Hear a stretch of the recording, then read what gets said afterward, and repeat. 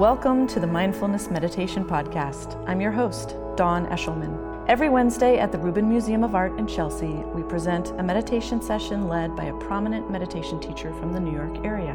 This podcast is a recording of our weekly practice. If you would like to join us in person, please visit our website at rubinmuseum.org/meditation. We are proud to be partnering with Sharon Salzberg and teachers from the New York Insight Meditation Center. The series is supported in part by the Hemera Foundation. In the description for each episode, you will find information about the theme for that week's session, including an image of a related artwork chosen from the Rubin Museum's permanent collection. And now, please enjoy your practice.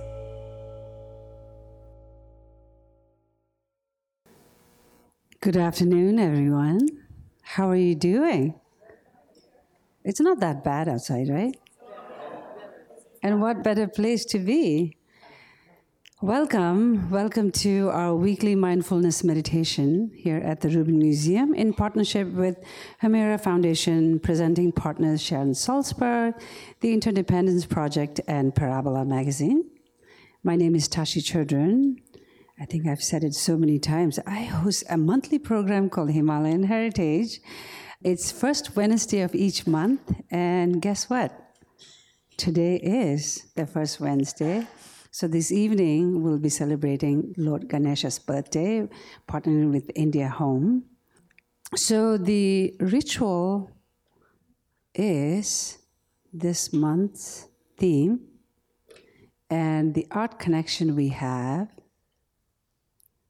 So this image that you see here, it used to be on the second floor, but due to a recent rotation, the prayer wheel is not on the second floor, although Jeremy will take you to a surprise destination.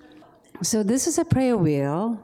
It's filled with prayers, and it's practiced in the Tibetan Buddhism by all schools. There's the Nyingma, which came to Tibet in the 8th century. Then there's Sakya, Kagyu, Gelug, all the four schools, and Bön, which is the pre-Buddhist. All the school of Tibetan Buddhism, they use the prayer wheel. The idea behind this wheel is that, the mantras in different deities, whether it's the Tara, which is the 10-syllable mantra, or the 5-6 pages of prayer that is condensed down, or the Avalokiteshvara, the Buddha of compassion, the mantra will be the 6-syllable, Om Mani Padme Hum. So the prayers will be printed on the papers, and it'll be rolled, and it'll be inside the prayer wheel. And the idea behind this is that when you spin the wheel, the prayer is read that many times. So that much more blessing or the merit or the prayer is recited. That's the idea. So can you imagine how many prayers will fit in these prayer wheels? So there are different sizes. I brought you one sample. These are called handheld prayer wheels. And then there are a giant one where maybe about 8 to 10 people can circle one big giant wheel. And inside this, there is prayers, and you spin it clockwise, like that, right? So the refugee camp that I was born and raised in India, I've seen our elders, in one hand they have the prayer wheel. In the other hand, guess what they have? The beads, the mala, right? And guess what they're doing with their mouth? Praying. Great. And guess what they're doing with their feet, with their legs? Perhaps breakdancing? Circumambulating. Can you imagine multitasking and so much good merit? In one hand, spinning prayer wheel, the other hand, the beads, and with their mouth, they're reciting mantras, and with their legs, feet, they're walking around the temple. But what I've learned from the elders is that all this good merit, it's not about me, myself, or I, me, and myself. It's very important to dedicate for the benefit of all sentient beings, regardless of whether you pray for 3 minutes or 3 hours. Very, very important to dedicate. So this ritual, that's the connection and my personal connection that I wanted to share with you. And for today, we are very, very fortunate to have Sharon again. Thank you. And Sharon is the co-founder of Insight Meditation Society, Barre, Massachusetts, studying and teaching for 45 years. Sharon's book, Real Love, is, you can find it up in our gift shop. It's one of the bestsellers. And Sharon needs no introduction. Please help me in welcoming Sharon. Thank you.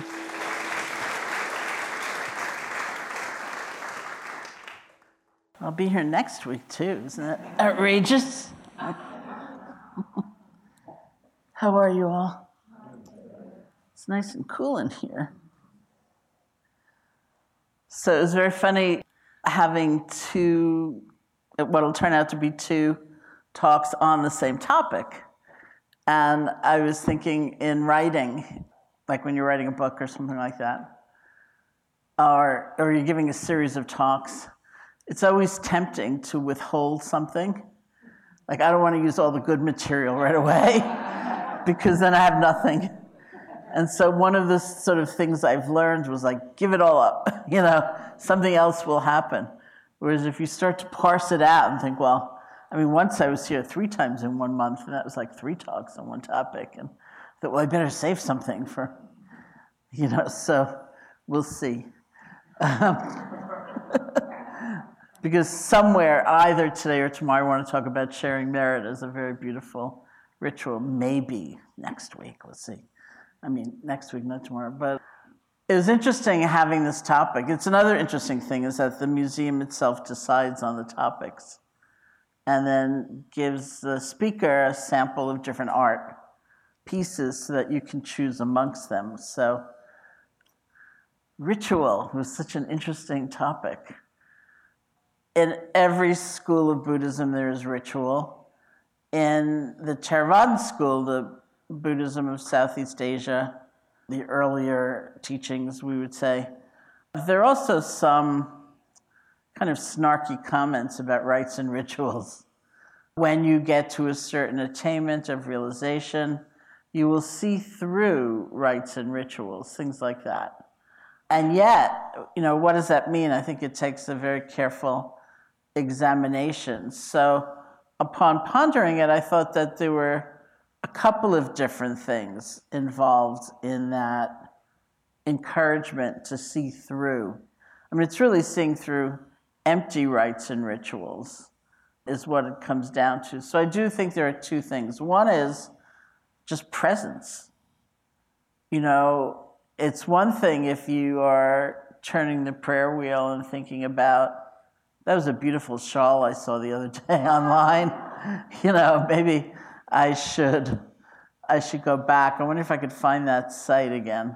Maybe there's even a sale, or I wonder if I missed the Labor Day sale the whole time. You're spinning the prayer wheel or doing your beads, you're just absent, And so in some ways, the kind of tokenism of the activity has taken over. And instead of feeling it's oneself and the cultivation of our minds and our hearts and our being and being present and offering. Like, I love prayer wheels, which is why I chose this depiction, because the idea is that it's like in Asia, like the movement is sending those prayers out. It's like boundless. The prayer we offer is generative. It's really moving throughout because of, if it's, a prayer flag, then it's because of the wind. If it's the actual canister, then it's because of that movement. And it's so beautiful if we're present, if we're aware of what is happening. And that speaks to, I think, the second principle that is important to look at, which is that in the growth of like a state religion, what happens often is that it becomes someone else's job to purify, to connect to the divine, however it's phrased, to understand the truth of things. And so we kind of pay them to do a ritual, and it's up to them. And we're very happy because it's someone else's job. It's a lot of work to really work with your own mind and mind states and circumstance and things that happen. And so there is this sense of like deferring. And yet, is that true? You know, like, can we really palm it off? It's like a conscript of the Civil War or something like that. Like, you do it. Can it possibly be transformative for us to just have someone else do it? I mean, if you ask someone to pray for you, which many people do, I think something else happens when you think about it and you let it in and you honor their practice and you consider how many years have they devoted to the purification of their minds and how beautiful to be able to receive and things like that. That's very different than just writing a check or doing something like that. So I think rituals are beautiful and they're very powerful because they're about connection. It's like a doorway that amplifies our experience. We connect to ancestry, we connect to timelessness, we connect to the sense of boundlessness, not just what's happening in the room, but our prayers are going out. We connect to giving and receiving as we offer and also as we receive, if we're paying attention. And so just as I thought there were two issues, I think there are two real considerations. One is, of course, attention. Are we paying attention? And as our attention wanders, as it inevitably does, can we come back and realize, oh, that's the potency, that's the magic of the moment is in being there. And the other thing has to do with intention, which is really the beginning. Like, what's motivating us? What's the spark? What's having us doing this, whatever it may be, like performing this ritual or asking for this ritual to be done in some way? What's really going on? Like, what's the tone of what we're wanting? And that's something very important to pay attention to as well, because there's a lot of power in that. And that, will bring us to the idea of sharing merit. If the ritual has potency,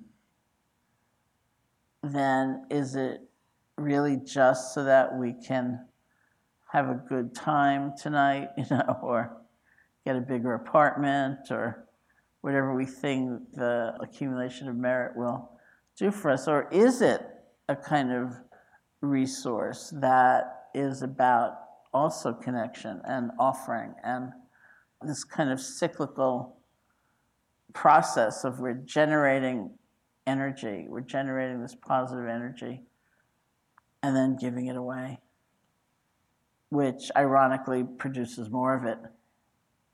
And so it's this continual replenishment as we do it. So maybe I will save some of that for next week. Okay, let's sit together and cultivate some attention. So as you know, I'm sure I really do consider the critical moment. If you're sitting, say, and trying to establish awareness on something like the feeling of the breath, the critical moment really does happen after the mind has wandered. That's where our intention also comes into play. It's very easy to think, it's such a short sitting, I might as well figure out what I'm going to have for lunch, or to freak out. I can't believe my mind wandered again. I'm just like the worst meditator in the room. I can't believe it just all that happens. I'm just like, they're not thinking, they're perfect. Both of which just lead to a kind of accelerated, intensified distraction. So rather than falling into those habit patterns, it's actually very powerful to realize you've been distracted, to gently let go, and to come back. So see if you can sit comfortably. You can close your eyes or not, however you feel most at ease.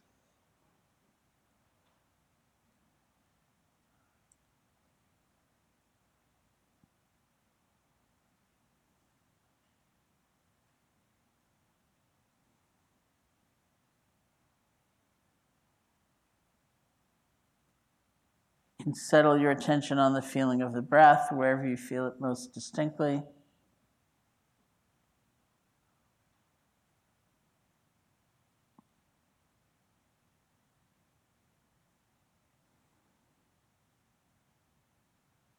Just the normal, natural breath, however it's appearing and however it changes. So you might find it strongest at the nostrils or the chest or the abdomen. You can bring your attention there and just rest. See if you can feel one breath.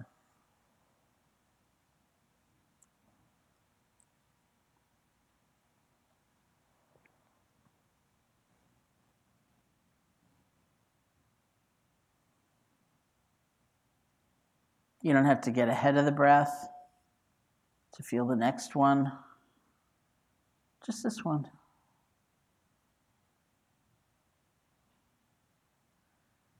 My early practice, I used to say to myself, you're breathing anyway. All you need to do is feel it. Relax. Because I was like so hyped up, I was trying to feel this breath and the next 50. It's just this one breath, and you're breathing anyway.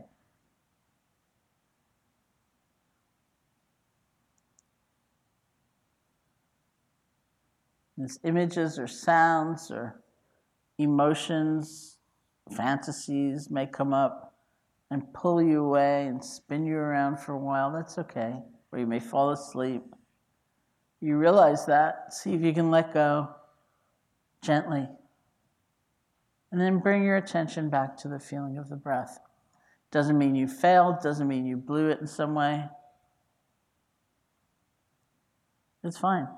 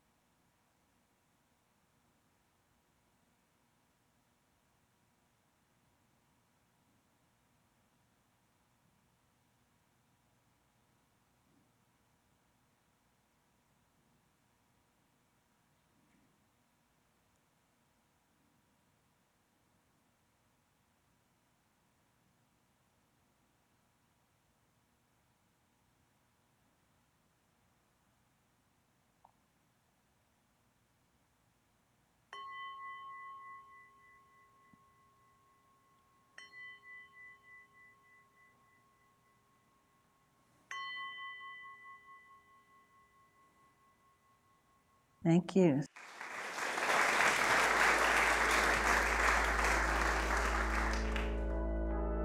That concludes this week's practice.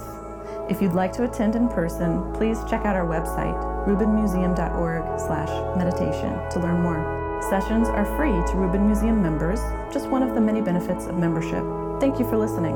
Have a mindful day.